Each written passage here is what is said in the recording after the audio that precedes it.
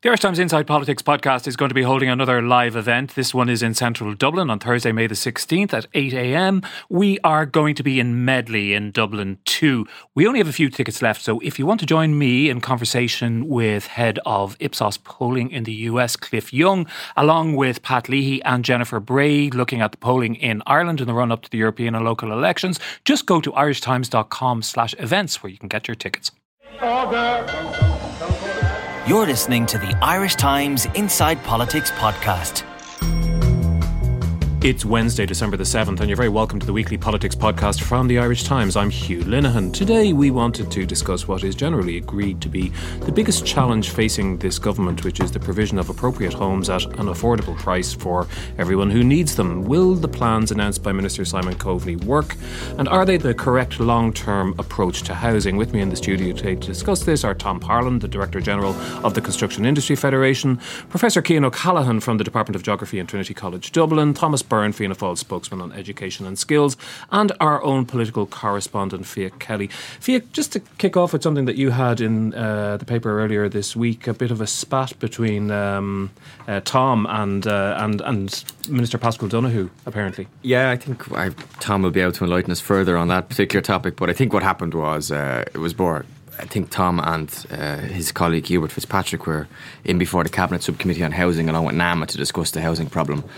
And I suppose, in fairness to them, if you're brought in before the likes of the Taoiseach, the Minister for Finance, the Minister for Public Expenditure, the Minister of Housing, and you're asked what needs to be done, you're going to take the opportunity to say what you think needs to be done. And I think Tom and his colleagues perhaps asked for slightly more than the government was willing to give. And I think they ticked off Paschal Donohoe in particular, who I think said to Tom, well, what are you guys doing? And haven't we given you enough? And the state has thrown the kitchen sink at this over the last year to 18 months. So I think it kind of crystallised what some people in government believe is that they have, over the last 2 years, introduced a number of policies and initiatives and measures in order to kickstart the housing sector. And perhaps they feel they're at their limit now and that they want the market to catch up. To respond and catch up with what they have promised. And they don't think they're seeing that yet. Now, given the nature of the industry, that's going to take quite a while. But I think Paschal Donohoe's anger, I think, speaks to that. And we kind of see that reflected again in...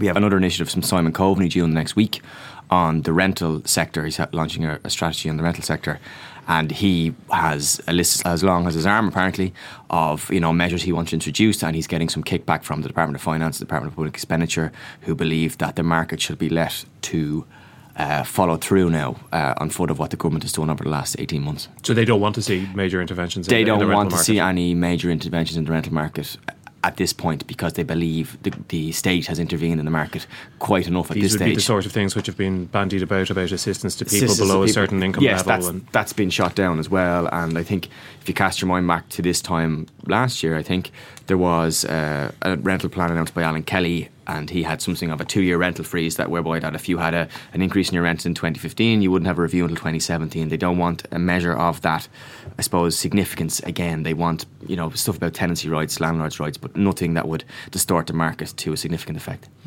Tom, there's a lot of talk around about fake news these days, so we better make sure, first of all, is FIAC's report 100% accurate of proceedings? Well, it entirely wasn't, but again, it was a Cabinet Subcommittee meeting, and, generally I sat on the other side of the fence.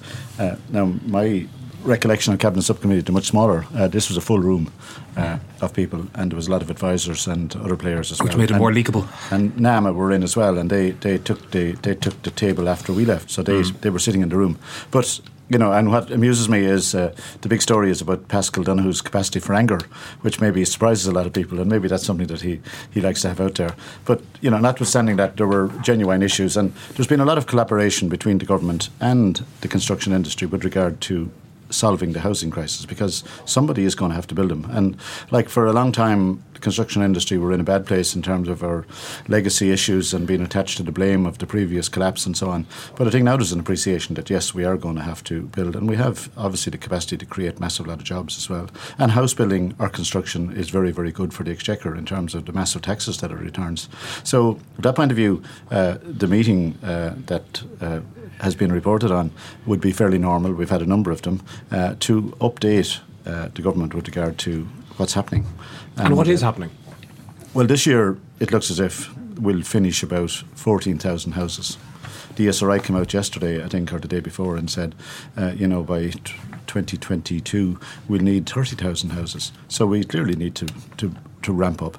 The figures we're using now that we'd expect next year, taking into account that the new changes that the government have introduced with regard to the Help to Buy and so on, will begin to apply after the 2nd or 3rd of January. So all those things take a while to kick in. The changes in the central bank guidelines will kick in after the 1st of January. And the big investment in social housing, is hopefully being tendered by local authorities and housing agency. But there's very little of it out there yet. Like, our members are hanging out there to see these tenders appearing on the e-tenders and ready to bid for them. And I can guarantee they will bid very, very enthusiastically for them, and it will be a very competitive process. But that's just not out there. It is all going to happen. It is good news and so on. We're predicting about an increase of about 35% in house building next year, which is very substantial, but it will be about 4,000 houses. We might be building 18,000 units next year. And the rest depends then on what social housing that the government will succeed in putting out for tender in their capital programme. In relation to the social housing, Thomas Byrne, I see you agreeing there with Tom Parlin. Yeah, you think it's a bit slow? I have a case in my own constituency. Like, immediately after the general election, the TDs in Meath were brought into the CDO officials and the councillors and the housing SPC in Meath said, look, there's a project in Kells, 46 houses. It's about to go to tender. We need you to get it over the line for us. So we all went in and put our pressure on. And what do we get about a month later, back in April? Oh, this plan has to go back to the drawing board, literally. It had to go back to architectural planning because of some mistake. I've been putting questions down since. And the last question got a very, very curt response. See reply to previous question. And it seems to be a huge amount of red tape tied up in departments. I'm not sure that people get the urgency of the crisis out there. I mean, that's in Kells.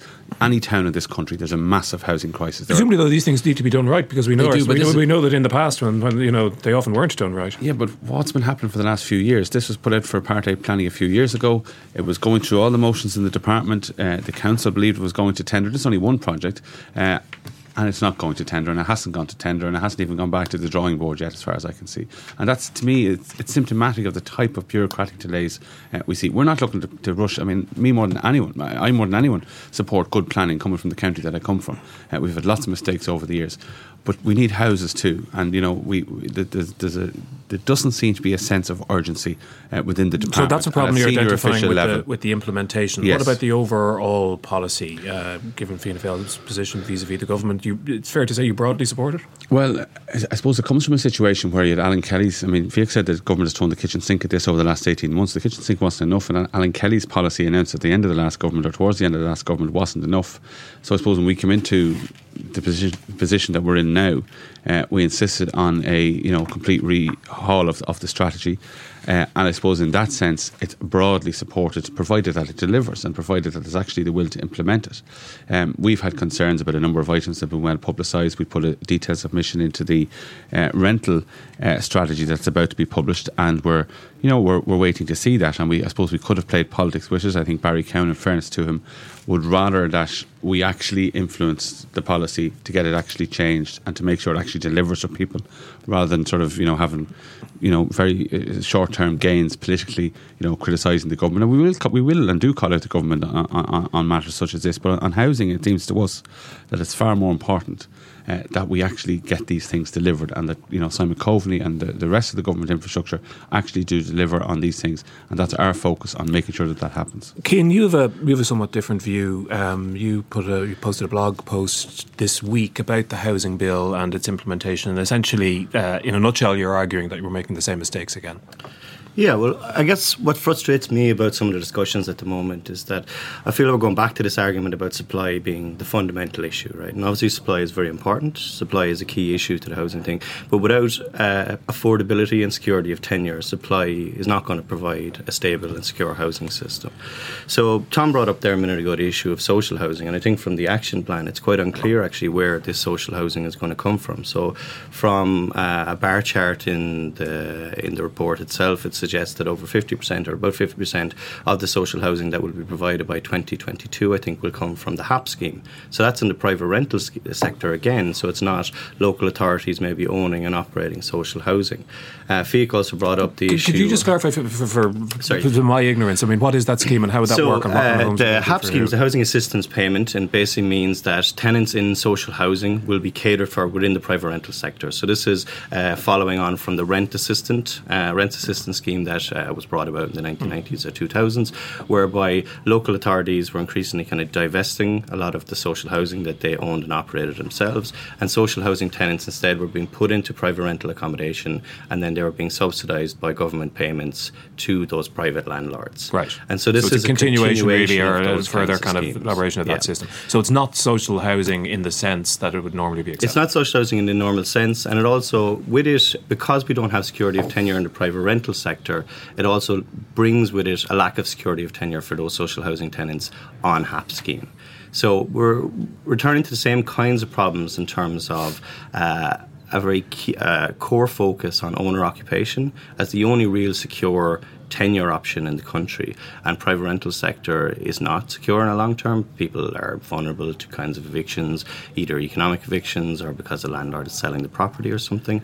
And in the social housing, unless you're in a scheme where it's owned by a housing association or by the local authority, you're also vulnerable to those same kinds of things. Is there a very deep-seated thing there? I was listening to Fintan McNamara of the Landlords Association the other day talking about the average stay or the maximum stay from the average private sector tenant was about 4 years in a dwelling. So that means that it's not that the system does not allow people to think of these kind of dwellings as long-term or permanent family homes. Yeah, and I think historically in Ireland the rental sector has been seen as a kind of short-term option towards a more secure owner occupation or move into social housing, and that's not the case in other European countries. So for example, in a country like Germany or a country like the Netherlands, it's quite common for someone to live in rental accommodation for long periods of time. But there's also far more people living in rental accommodation, private rental accommodation, than there used to be. So, for example, in a city like Berlin, for example, is about 80% of the population. That city live in rental accommodation. That's actually gone down in more recent years. But in Dublin, for example, now 1 in 3 tenants live in the private rental sector. So I think this is also a knock-on effect from the boom. And what we have now is that the rental sector is becoming increasingly important, and perhaps owner occupation is becoming more unaffordable for a lot of people. And I'm not sure that's set to change. So I would argue in terms of like the immediate crisis, what we're dealing with, I think, is an immediate crisis, an acute crisis of homelessness, and particularly coming from the rental sector, but driven by a much more structural problem, a long-term set of problems in the housing system itself. So I would argue that one of the things we need to do is need to have some sort of rent certainty. We need to have some sort of better security of tenure in the private rental sector, and also get towards building more social housing, which I think is best owned and operated by local authorities. Does the Construction Industry Federation have a view on those issues? Yeah, well, I think we'd certainly like to see the local authorities building more social housing, and I do appreciate that the money appears to be committed in the last budget to that. There are certainly very unnecessary bureaucratic delays. The one positive, Minister Coveney has appointed a housing delivery office and has staffed it with some key people that are commercially minded, that are experienced, and I think they're looking hard-nosed and saying they're not taking the word of a developer or builder about a problem. They understand, and they're looking at local authorities and where delays are. And like local authorities, because they didn't build any houses over the last 10 years, don't have a lot of experience in that area. They are being ramped up with people, and so I think that will deliver fairly shortly, but the housing delivery officers are going to have to be flat out to make sure that they're able to brush away the obstacles that are there. Like delays in terms of viability, a delay is a major extra cost. And, if you have to go back to the drawing board, or if a particular builder that we've heard about down in County Meath was lined up to do a job of 46 houses, and next thing all of it, suddenly he discovers it's delayed for 6 months, that's knocking his schedule out in a big way and costing him a lot of money and so on. So I would expect that we're going to see that delivery of social housing ramped up. There's lots of contractors and specialist house builders available to do that, and as I said, it will be done very competitively. Thomas Byrne, are we going to see, I suppose, a recurrence of what we saw during the boom times with kind of housing estates popping up in dormitory towns? You know, I suppose in County Meath, some of them for people who are commuting to and working in Dublin, which was really, you know, socially and demographically a bit of a disaster. You know, are we going to take the opportunity with these new measures to kind of to address, you know, some of the environmental issues as well? Well, I don't think that people living in County Meath who previously lived in Dublin or moved out is a social and demographic disaster. I don't accept that. I think that what's happened is we have an incredible level of urban sprawl in this country around the Greater Dublin area, don't we? I mean, we have a choice between, if you want everyone to live in apartments in Dublin, people don't want to live in apartments. Actually, they like to have their own place. Now, what's happened in County Meath is that, yes, and long before my time, I'm glad to say, but houses were put up. There was a lack of facilities in certain areas, and I think that's the mistake that was made. That has changed, I hope. And we've got away from the situation that led us to. Now, having said that, we are still dealing with some of the problems. There are clubs down there that still don't have pitches, etc. Schooling issues generally resolved, but you do find in these towns, Shockland, Ratoath, Ashbourne, Dunboyne, communities are really coming together actually, and people are really getting involved. Our local clubs in Columkills now, Leinster football champions, that type of thing has really brought the community together. Having said that, that club could do it more facilities too for the numbers that are there. So there are issues, but what I suppose County Meath has been trying to do is actually to try to attract industry and jobs into the county. Now, they have been fairly successful at that, you know, in conjunction with the IDA, etc. Facebook have established a data centre. Now, that's not a huge amount of jobs, but it's certainly something that you can put on your flag. As such, we have Facebook. So Shire has come in now to the Dunboyne area. It's going to be 550 really good jobs there, right out in the suburbs, you know, and hopefully the houses need to be built in that area as well, that people can actually live and work in really good jobs in County Meath. They don't have to worry, and that, you know, addresses some of the environmental considerations about driving, etc. There's been some effort to improve public transport. We need to go further, but yes, you're right. Fundamentally, my county and my constituency is going to be asked to take a lot of the houses that are going to be built. And what I've been saying, I suppose my focus in towns like Stamullen and Dunboyne, where this has come up as an issue now in the last few months, is the public has to be brought along with whatever rezoning, whatever planning has taken place.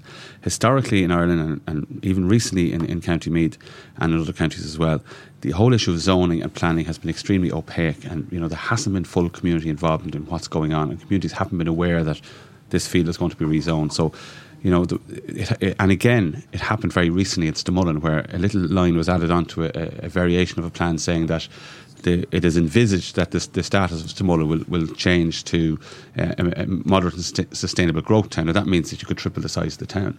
That's what the plan was. This was put in as a footnote. Now, I spotted this, held a public meeting. Residents mightn't be against it, but they certainly want to know about it and contribute to it.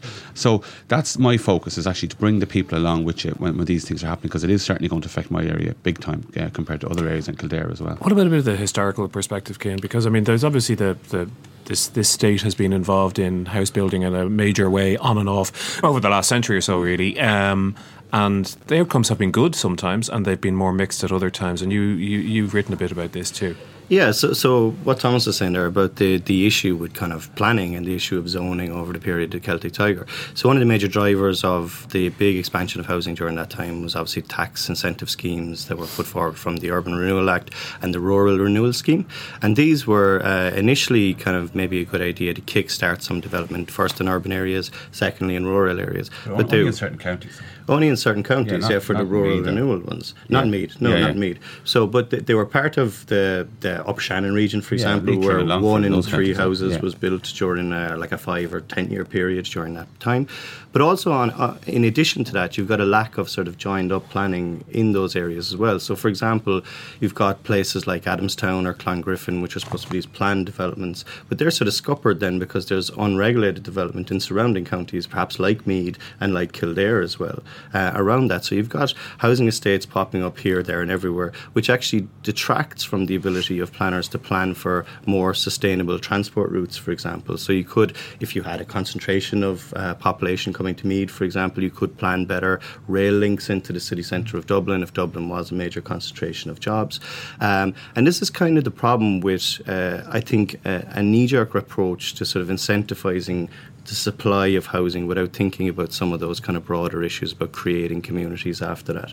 And I kind of worry that some of the discussion that we had after the last crash about changes to the planning system haven't really been followed through. There's new introduction of a core strategy as part of all planning documents now, which is a kind of an introductory section at the start of each development plan, which links it to broader regional and national plans. And before, we didn't really have to have that in terms of local development plans or city development plans. So that's some kind of progressive measure. But I fear that some of these lessons are now being forgotten again when there's this new crisis of housing. I actually agree with you. I was interested reading your piece that you mentioned in the new Housing Action Plan, this fast-track planning process, that it would, for developments of a certain size, I think it's 100 units. 100 units now, that you could go directly to An Bord Pleanála and basically override the councils, although there is still a mechanism for appeal. But what way does that interact with development plans, and what way, like, councils would have had an input into what way they want to see their areas develop? Would that totally negate all that? I'm not sure how that would work out, to be honest. Like, in a way, An Bord Pleanála have, some of the local authorities, for example, don't have a big track record of rejecting planning applications. For example, I think Longford, for example, in a 10-year period, maybe didn't reject any planning application that came in. I think I heard that statistic once. What I think this does is I think it removes one avenue for some sort of objection to it. And so some groups like An Taisce have been quite prominent in objecting to particular developments that they thought were environmentally unsustainable for an area or were going to produce more houses than were needed in a particular area. So what this would do essentially, I think, is it would just remove that one layer of objection that can happen. The other thing that has been happening with planning is that a lot of the bigger developments engage in pre-planning discussions with local authorities, and this is a way in which they kind of essentially sound out what will pass, what will get through planning applications. Also, I take Thomas's point about not everybody wants to live in an apartment in Dublin, but the fact is also that, family formations are changing in Ireland. The demographics of the country are changing. There will be a larger cohort of older people and empty nesters over the next few years. And is that is that all taken into account in the way that we're changing the way we think about spatial strategies? I don't think so, really. So, like, is there a focus still on the 3-bed semi? I think there is a focus on that, and I think, in a way, Thomas is right that there's a preference for that. But I think part of that preference is also an outcome of the kinds of lack of planning that we did for apartments in the city centre of Dublin, for example, over the last 20 years. So because there was a kind of market imperative driving it. There was a lot of smaller apartments built, for example. There wasn't so much in the line of apartments that could actually suit families built in the city centre. So in a sense, people were, after this big period of growth or expansion where perhaps there was a perception that people's attitudes towards city centre living were perhaps changing. Some people got stung, I think, then after that, where people got stuck in kind of smaller 2-bedroom apartments with growing families, and then felt like, because they'd bought this place and it was in negative equity, they had a difficulty getting out of it then. And then they were maybe stung in terms of like what they saw about apartment living. And I think maybe people now, I would think that people are thinking now when they buy a house that they're going to buy their sort of home that they're going to live in, and there's less of an emphasis on starter homes as the whole property ladder thing. Well, so many people were stung on that idea of the property ladder, just buy anything in order to get on that ladder. But Tom, in Fiach's piece, he was suggesting that the Construction Industry Federation is looking for further deregulation, I suppose, of the size, requirements for apartment sizes in urban areas. Is that true? Because they were already reduced, those rules by Alan Kelly when he was minister, wasn't he? Again, I'm loath to mention what was discussed at the meeting, but that was inaccurate. We didn't actually look for that. But there was a discussion around what is causing the difficulty with the viability of apartment blocks. And in fairness, in terms of the collaboration that has been between ourselves and the government and what has emanated from the budget, it has been targeting first-time buyers. And the first-time buyer now, in terms of, previously a first-time buyer was somebody who may be even thinking of, single people with single civil servants 20 years ago could qualify for a mortgage to buy a first-time house.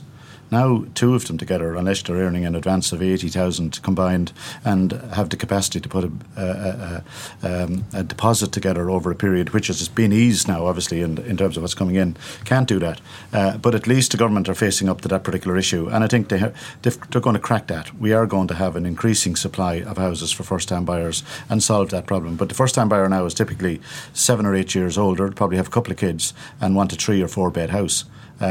So we still have the problem with FDI, with all of the people that continue to come here, a massive budget, and as Thomas mentioned, the big investments out in County Meath and the edge of Dublin and down in the Docklands, they want somewhere to live. And the typical apartment they want, I mean, whatever we set as standards, I'm led to believe, and I live down close enough to that area, that there are multiples of people sharing 2-bed apartments at the moment out of pure necessity. There are. I know that for a fact from talking to people who were involved in the census enumeration earlier and this year. And they're not too concerned about dual aspect or a whole lot of other issues. They just want a place to lie down and sleep and get up in the morning and go to work. And lots of their places, they don't have to prepare their own food. And I understand one big multinational as well has rented 2 full floors of a major hotel just to be able to guarantee that they will have accommodation for their key personnel. That's a sign of how dysfunctional the Irish property market is. And that is a real problem. And I believe the government must start to address, just as they have focused on the 3-bed. And there is a demand. It's not to say if we continue building, massive numbers of 3-bed will solve the problem, but I think we're beginning to solve that problem. But I think we need to look at the apartment issue now and start to address that. And I believe there will be a solution. Is the problem maybe perhaps that, or is the solution perhaps that in looking for those smaller style apartments that are suited for one person who's very footloose, maybe living here for a year and a half, getting the mix right that you risk creating down the Docklands? Say, for example, that's where the demand is now. So you build a lot of apartment blocks that are very small for a certain purpose, and in 20 years' time, those industries get up and move on, and that place is left with those type of housing units in it. Like, if you were to look for that, would you then accept that there perhaps needs to be a compromise where you'd have a development of slightly smaller units mixed with family-style units as well? Or would you be looking for, we want to build this apartment block on these bases in a uniform manner? Well, look, really, the industry build whatever the planners decide, and the government in terms of either local authorities or in terms of development plans and so on. Well, presumably also what the market wants. Yeah, exactly. But that's what should be the case. So I believe if you look down specifically at the Docklands and at the type of personnel that are there, they're probably transient. They're going to be there for a couple of years and they're going to move on. They don't want to get on a loose, or they don't want to get in a train or on a bike. They want to be able to walk to their work, to spend their evenings out in restaurants, working late, or in pubs having a few drinks, and to have a different sort of a lifestyle than a typical family lifestyle. So I believe there should be an option for those. Now, if Google, for example, or Facebook or someone decided we're going to solve the problem, I'm sure they'd design an apartment block themselves that would be ideal for their own requirements. So I think there has to be flexibility. But as an industry, I think the changes that have come, like the changes that Minister Kelly brought in, were practical. Different local authorities were setting different standards that were impractical in terms of any commercial development in that area. So the changes, I wouldn't be pushing, or I don't believe the industry are pushing to make any big changes in those. Likewise, the new building regulations that apply to regular housing, they cost money, obviously, but that's the downside of it. But the upside of it is we're building houses now that are superb houses. They're very, very good quality. They're sustainable. Like a lot of stuff that was built over the last 30 or 40 years, is nearly at its life's end. Whereas we see some of the traditional stuff that was built 100 years ago is there and it's solid and sound. Some of the builders who built that CRRP, building now. You can say whatever you want. It's a podcast. It's that. I mean, I don't know how. I was at a meeting last night in a housing estate in Meath that's affected by pyrite, and I do not know how the people responsible for that can sleep at night. I really don't. And pyrite is one obvious example of really bad work, but there's a lot of bad workmanship around, a lot of bad stuff around, a lot of the same people are involved, and I don't know what the Builders Federation, Tom, can do, but I think that needs to be looked at. I mean, there's... Well, Thomas, I can tell you one thing that we're doing, and certainly that's an issue, a major issue for the Construction Industry Federation, about the reputation and about getting rid of the so-called cowboys who did bad stuff. We currently have a Construction Industry Register of Ireland, which is a voluntary register that we've agreed with the Department of Environment and Housing, and the board there that administer it are a totally independent board, the bulk of them appointed by government, that sets very high standards. You have to have your qualifications, you have to have your competency, you have to have your tax compliance, you have to have your health and safety, you have to have your insurance. It means that if you're going to engage a SIRI registered contractor, you'll get a professional that will guarantee you a good job. And we're promised that the government are going to make this a mandatory scheme before the end of the year, or that it's going to be cleared by the Cabinet. And is there accountability and retribution for people who absolutely. And you are obliged under that at the moment. Now, and I don't want to get into the pyrite, but pyrite was a specific issue. It was the standards that applied to the hardcore that were used under the floors. And unfortunately, some of the stuff came out of a particular quarry that caused a problem, pyrite, which is not a normal situation, and caused horrendous problems for the houses. There were also certain individuals telling people there was no pyrite problem, and it let them pass statutory deadlines to sue, etc. So it wasn't simply it wasn't as simple as that. There is a pyrite resolution board there that are carrying out stuff, and a lot of professionals involved. What about the sense, Vic, which people have definitely had in the past, and there's some sense of it as I think bubbling up, particularly in Dublin. I know this isn't a problem restricted to Dublin, but it's at its most extreme in Dublin. There's a whole generation of people who are paying extraordinary amounts of money often to live 5 or 6 to share a bedroom. Just ridiculous and bizarre, and that creates resentment among a generation. And also, there's increasing concern, isn't there, that it'll actually have a dampening effect on the economy because Dublin becomes an impossible place to come and live. Dublin becomes an impossible place to come and live and to come and work. And I suppose there is that sense, and I think the rental problem, I think, speaks to that in particular, because you can't get quality accommodation for a decent price around Dublin city centre. Therefore, you're moving out to the outskirts in probably accommodation that's not suitable for you. I do take the point that Tom says in a certain way, that if you are a certain type of person of a certain age and working for a multinational company, you don't want a luxury apartment. You don't want a 3-bed house with a back garden and a driveway. But you probably need a mix. I think that's where the government are conscious of the fact that in doing so, and I think those changes that were introduced by Alan Kelly were done with that specifically in mind, that they realised that the standards they had elevated buildings to in recent years of dual aspect, having a certain amount of lifts in a building, having a car park space for every apartment, weren't required. But in doing so, perhaps they could move slightly towards what Tom is saying to address that problem. But then I still think the problem, as I said before, is that, let's say, for example, you build all these apartments down the Docklands to facilitate Google and Facebook. You create a single part of the city that's very transient in nature. When the companies go, that becomes a ghost town as well. So you have to focus on that too, I think. I think there's a real danger of sort of looking at it in this kind of way. So, obviously there's a kind of particular market need there at the moment, but we're also assuming then that market need is going to stay the same forever, And I think this is part of the issue of kind of the start mistakes we've made in the past, is that, you take an area like Docklands, and so, for example, we'd students on a field trip down in Grand Canal Dock recently, and they're maybe sort of in their early 20s or something. So one of them stuck up their hand and said, why don't you build high-rise, right? So, it seems to be kind of attitudinal change maybe in a younger generation as well, and they said, what is the problem with that? And we actually had a councillor from Dublin City Council with us, and she talked to them a little bit about some of the kinds of back and forth on the council with what kinds of things would be required to build high-rise in a way that would actually be supporting kind of families in the city, for example. So she's saying they were making arguments that, you need to increase green space for every floor you go up, you need to have other kinds of amenities around it, you do need to have some sort of parking. So I think that there's a danger if we kind of think about that we've got a transient population at the moment. Maybe they won't be transient later. Maybe they'll want to live in the city. So you risk throwing the baby out the bathwater. If you create a city that's purely an economic unit, then you strip out the social aspect of it. It becomes a ghost town. Look at the IFSC, for example. I think from a planning point of view, perhaps the IFSC didn't quite get it right because they had a mix of housing and work, and the mix wasn't right. So it's not abandoned, but if you go down there in the evening time, there's not much life around it. You look at Smithfield, it's slightly different, but they seem to have got the mix right around the Docklands area, that there is a mix of social and... But if you go walking around Grand Canal Dock and you look at the people around there, who I would guess off the top of my head at least 50% of them aren't Irish, and they're mostly in pretty decent jobs, and they mostly come from countries where people are used to growing up having family life in apartments in Eastern Europe, in France, in Germany, in Spain, in Italy. They've all grown up in apartments. It's not beyond the wit of man to put that together, is it? No, it's not. And there could be different kinds of options,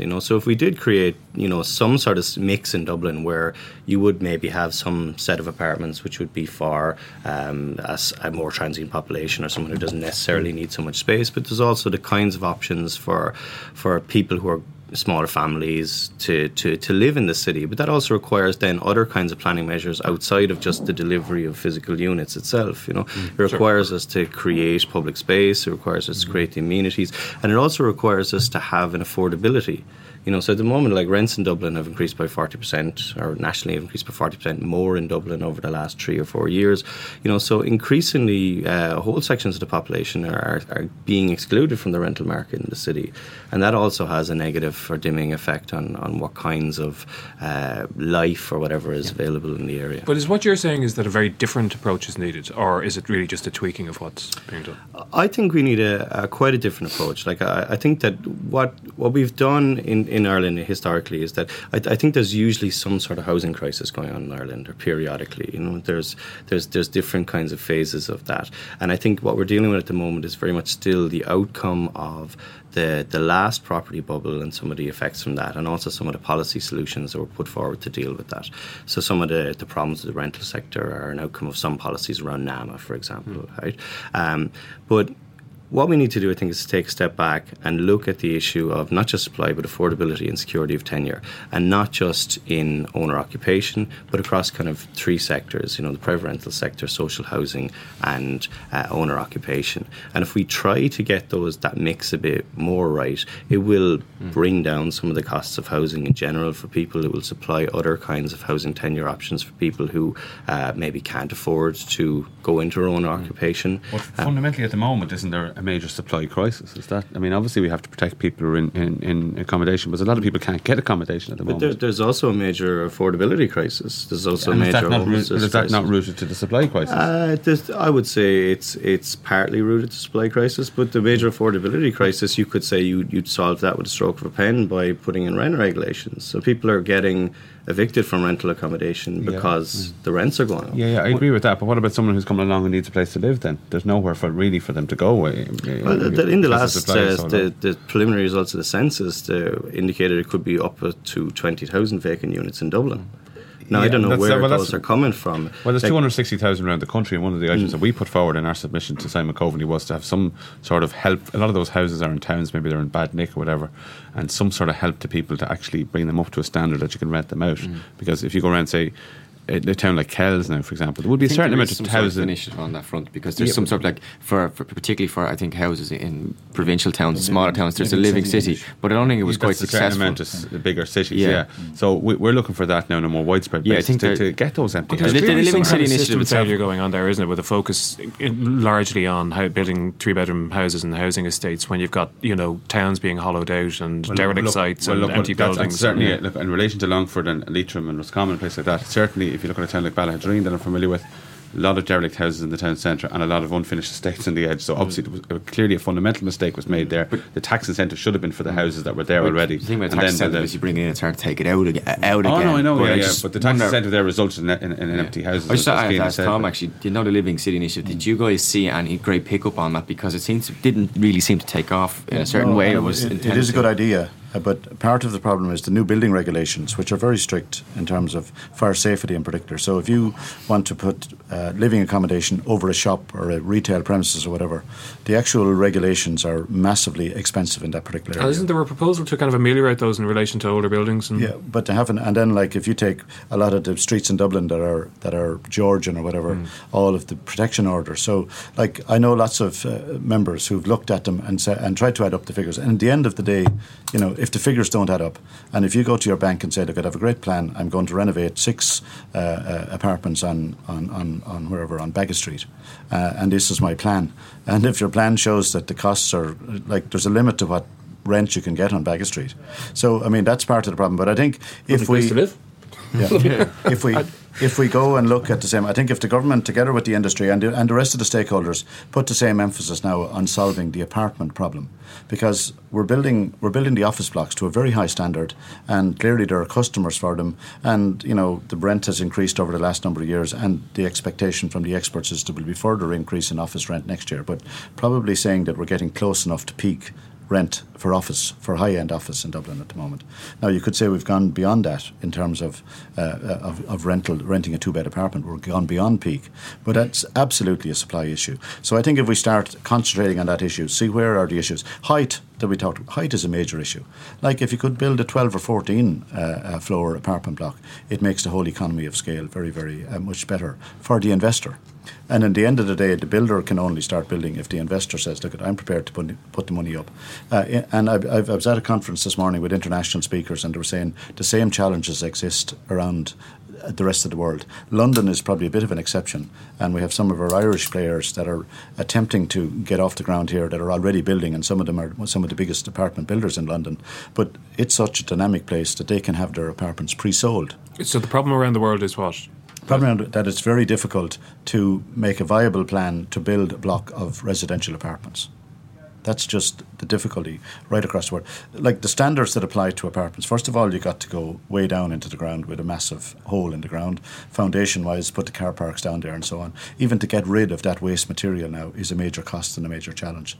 Then you've got to finish the whole block before you can sell one. If you're building 25 houses out in Kells, you can build 5, you can have a show house and advertise them for sale. People will come in, pay their deposits, buy, and then you're building the next 5 and the next 5. But so that's a very different kind of a model in terms of financing. You need the whole 100 million yeah. up front from some investor the day you start, and you can't start selling them until they're finished. Now, if we did have the confidence here in terms of our economy and in terms of the whole sector and in terms of financiers that that people would buy them, or that some player, and we have Kennedy Wilson here, are a global player in terms of that area, and they are doing some of those, and they will retain those apartments, and they will be the landlord into the future. Cian, do you agree with that analysis? Because I'm interested to hear that it's an international problem. I mean, you said earlier that Ireland always has a housing crisis, and that's been my perception. It's just it's always something. It's a boom or a bust or a rental disaster, or it's something.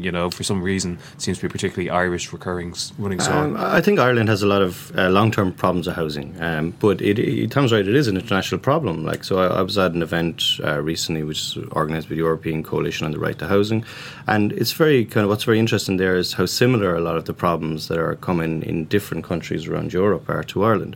So there's a similar problem with the cost of rents. There's a similar problem with sort of access to mortgages or whatever, with affordable housing, with a decrease in social housing.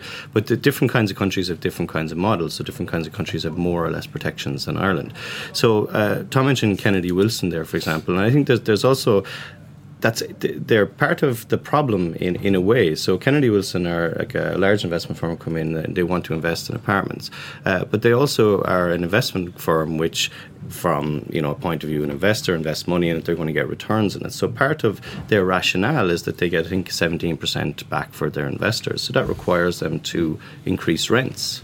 So part of the reason rents are going up in different parts around the world is that these actors like Kennedy Wilson are getting more involved in residential housing markets in different parts of the world. So another company, Blackstone, which is another investment firm, has heard an activist talking from Atlanta. He suggested that Blackstone were after buying 11,000 apartments in a particular part of New York, which gives them a massive power then to set rental market rates.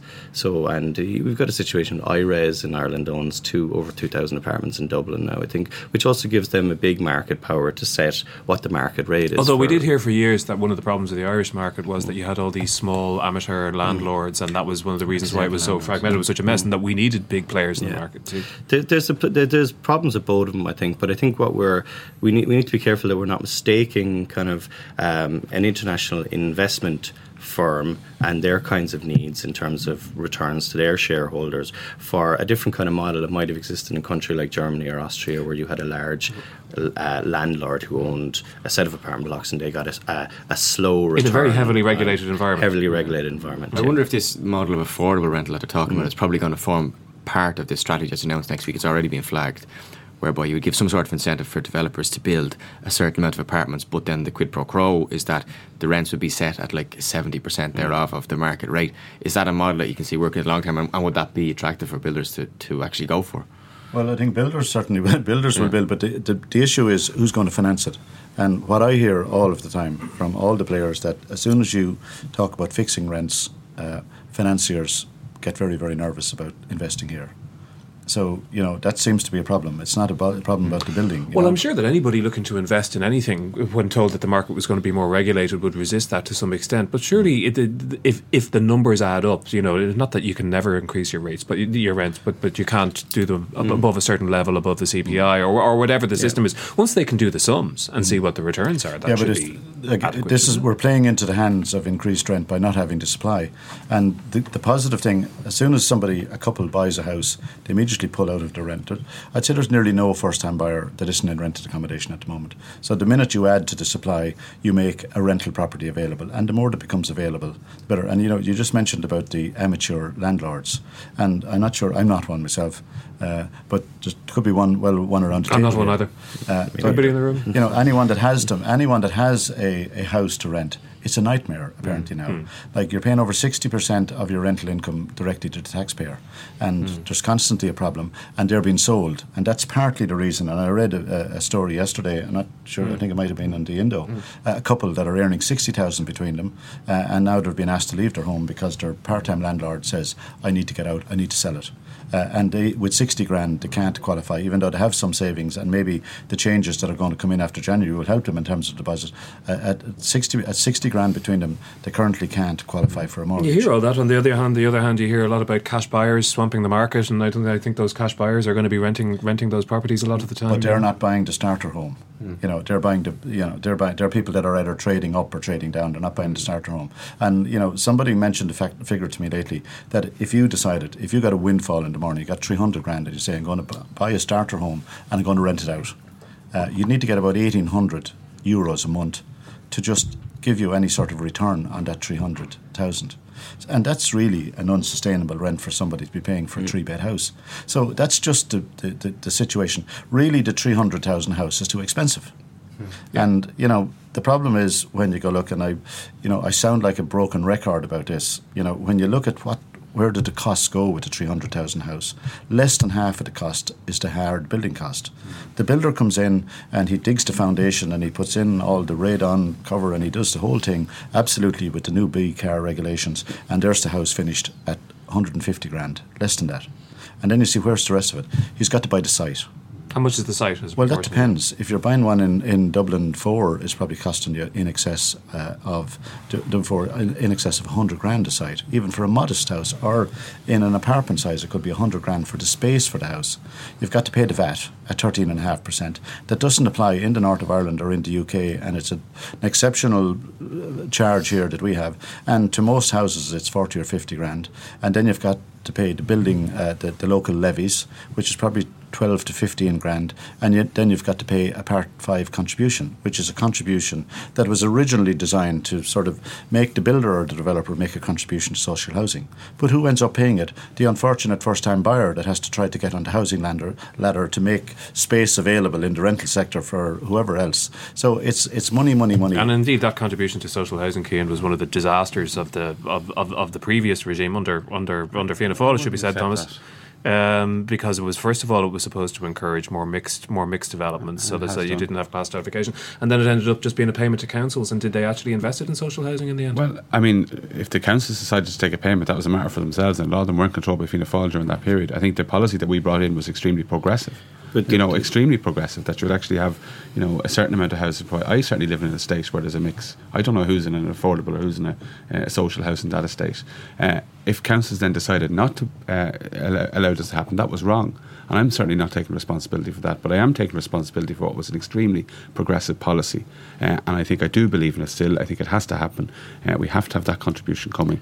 And we think that the rollback on... I think it's fair that the first-time buyer has to pay it. I agree with the policy and I agree with integrated living and society and so on, but it's the first-time buyer for that starter home that has to pay. I know I've just checked in with a quantity surveyor this week. He told me a group of 30 houses. Took him, he said, months to agree the contribution with the local authority because they're not sure in terms of the new changes that have been brought in. Said it was tedious trying to agree the contribution, but eventually it was 15,000 per unit. So that's unfortunate. When you do your sums, the only place all those costs can be covered is the unfortunate first-time buyer has to come in to buy them. The unfortunate first-time buyer is going to have a lot of help from next January, if you take into account to help the buy scheme and the central bank rules. Like, we went from a situation weeks ago where you had to have a mortgage of 10% to 220 grand and 20% thereafter, and you didn't have any help, to a situation where you have to have basically, in effect, a 5% mortgage if you take into effect 5% deposit if you take into effect the Help to Buy scheme and the central bank rules. But what I think is the interesting thing is, that is designed to make it more viable for developers to build start homes, which is probably going to happen because there's going to be a bit more demand from them. It's going to be easier. But of course, people say it's going to drive up price, and is that likely to happen in your view, that although it will increase supply, it'll also increase price? Well, I saw the SRI, who are more expert than I am in terms of what's going to happen, I think, suggesting that will be a 5 to 7% increase over the next number of years in house prices. In house prices. We've had substantially more than that because of the lack of supply situation. So, while there is a scarcity of supply, if it was a scarcity of cattle in the morning, and I keep a few to myself, you'd be expecting the price of cattle to go up. And if there's an oversupply, it's the opposite situation. So it's very much a supply and demand situation. So well, it's not an evil for Tom's members, because it's going to drive up prices, which presumably you would argue, Tom, means that you're going to build more houses. But it's almost like the great unspoken of this policy that nobody in government is going to acknowledge that it's driving up prices. I didn't know it was a great unspoken. Certainly what myself and my colleagues would seem to believe that the government deliberate policy is actually to drive up prices. You guys had a policy that was remarkably, actually wasn't similar at all. It was basically an SSIA scheme for house building in your manifesto. So your current conversion to, let's see how the market goes is a bit kind of... No, we're not saying that. We had incentives there, but we felt that this particular one had the potential to drive up prices in a way that wasn't fair for next year. But it seems to be the deliberate tactic. In fairness, you have said that, but your policy is not much different, and your kind of efforts to cast yourself as holier than thou on this, I don't think really hold water. But the great spoken... I don't accept that at all. Your policy, your manifesto had basically a top-up savings scheme. Yeah. To a limit of 5 grand or something like that. It was basically an SSIA for houses. Yeah. So how was that similar to this income tax refund? The idea that it's that we don't have a leg to stand on, I'm not saying not have a leg to stand on. I don't, because part of our decision to from the opposition benches to support a minority government was actually to try to get them to solve the housing crisis and to try to have a proper solution to that. But your policy is almost the exact same. The mechanism by which you give first-time buyers cash is different, but the principle is the same, and it would have the same effect on prices. It's a different mechanism. There's a whole range of items here. The principle is the same. There's another issue there as well, and that is, of course, the change in the deposit rules, which went a lot further than a lot of us expected. I think that changes the context of all of this. Yeah, but you guys were giving out about price before the rules changed. At Budget Day, you were saying this was going to drive up prices, whereas your policy, they would have the exact same. I don't accept that. I mean, what we were saying is we'd an issue with this because we felt it was going to drive up prices, and maybe not. I have to say, the first time buyers disagreed with us because a lot of them were onto us about this at the time. I mean, they obviously wanted to see an incentive, but we were concerned that what might appear to be an incentive would in fact hurt them in the long term. Now, they've got extra help as a result of the changes to the deposit that were not expected. It certainly weren't part of our submission on that. And, we question whether the scheme is necessary. There's going to be a full review of it, I think a completely independent review of it. It's difficult to see the scheme lasting very long in that context. I think what we're seeing is there's a contradiction here, right? So Tom just mentioned there that 300,000 is too expensive for a house, right? And we're talking then about driving up house prices as a good thing to get construction going, to get supply going. And I think that's based fundamentally on the idea of the house as a commodity that can be traded. So this idea that your house is a saving also.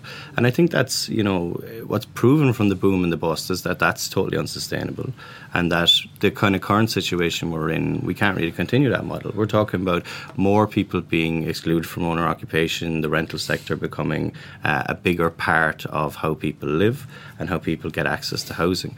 So we were talking as well about the Part 5, about the 20% contribution to social affordable housing. When that was initially brought in, the initial act, that was 20% of all new housing developments need to be social affordable housing. But within a year, there was that loophole clause brought in about a contribution. So that contribution was something that was brought in by a Fianna Fáil government. By a Fianna Fáil government.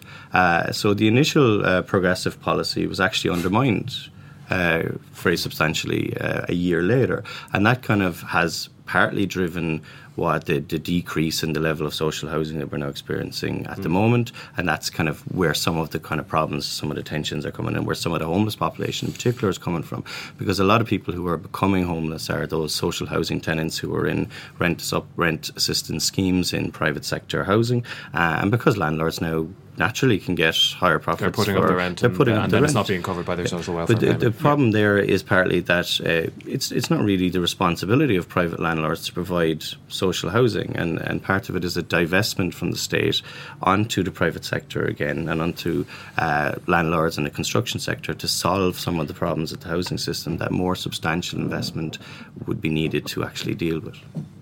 Yeah, I just say in response to that, I mean, I don't know, what the Part 5 was brought in, was it in the 2000 Planning Act? Yeah. So the idea that a scheme brought in 18 years or 16 years ago is now directly responsible for this, I think is simply... I don't think that's great. Well, he did say it. It's directly responsible for reducing the amount of social housing. Yeah. So, like, what essentially happened, you said, it's up to local authorities what they want to do with the contribution, and many of those local authorities didn't choose to then invest it in building social housing. And they should have.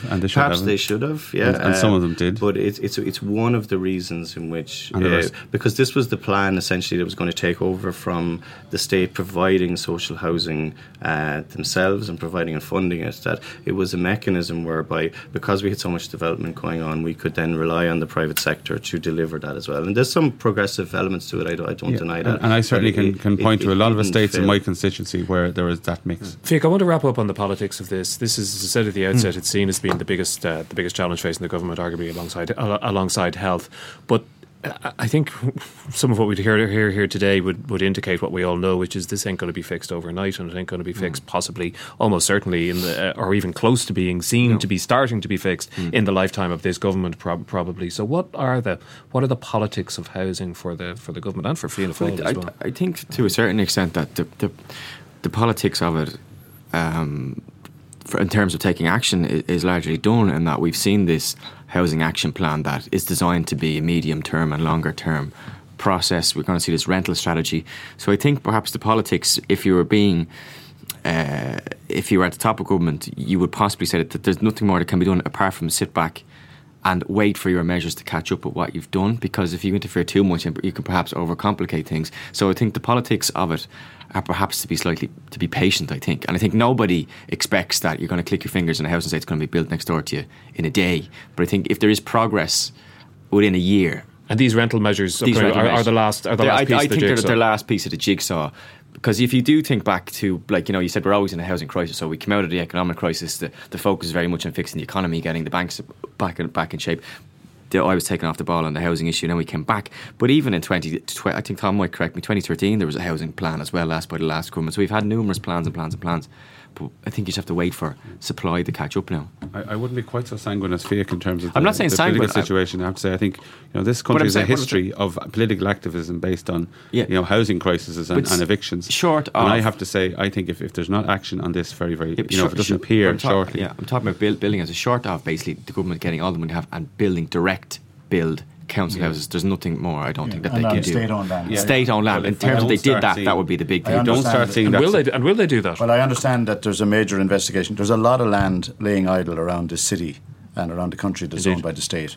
And they're reluctant. And state agencies, the likes of Iarn Road Éireann or Waterways Ireland or whatever, there's lots of land that I believe are being identified now. If the state can secure those land, get a fairly dynamic programme ready to put X number of units on it, put it up to tender.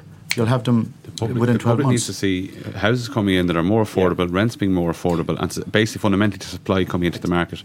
And the public will not put up with any government or any politician that doesn't deliver. In terms of electoral politics, let's say the Confidence Supply Agreement runs till 2018, which is a couple of years away. I think from electoral politics, if the public were to see some action on the housing front, that there was building going on in your local community, you might not have new houses built, but you saw activity.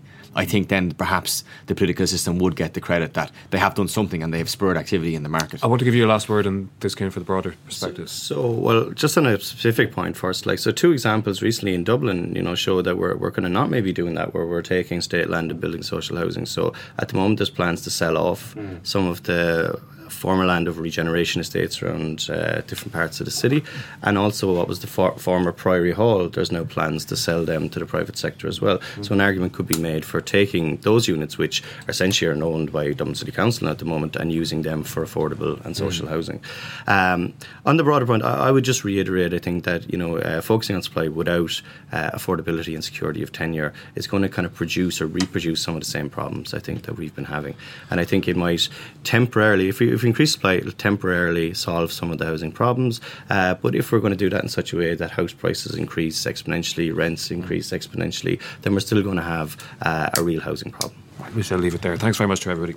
And that's it for this edition of Inside Politics. Thanks to Tom and Thomas and Cian and Fiach for joining us today. Thanks also to our producer, Declan Conlon, and engineer, JJ Vernon. Remember that you can mail me at hlinehan@irishtimes.com, or you can find me on Twitter at @hlinehan. But until the next time, goodbye and thanks very much indeed for listening.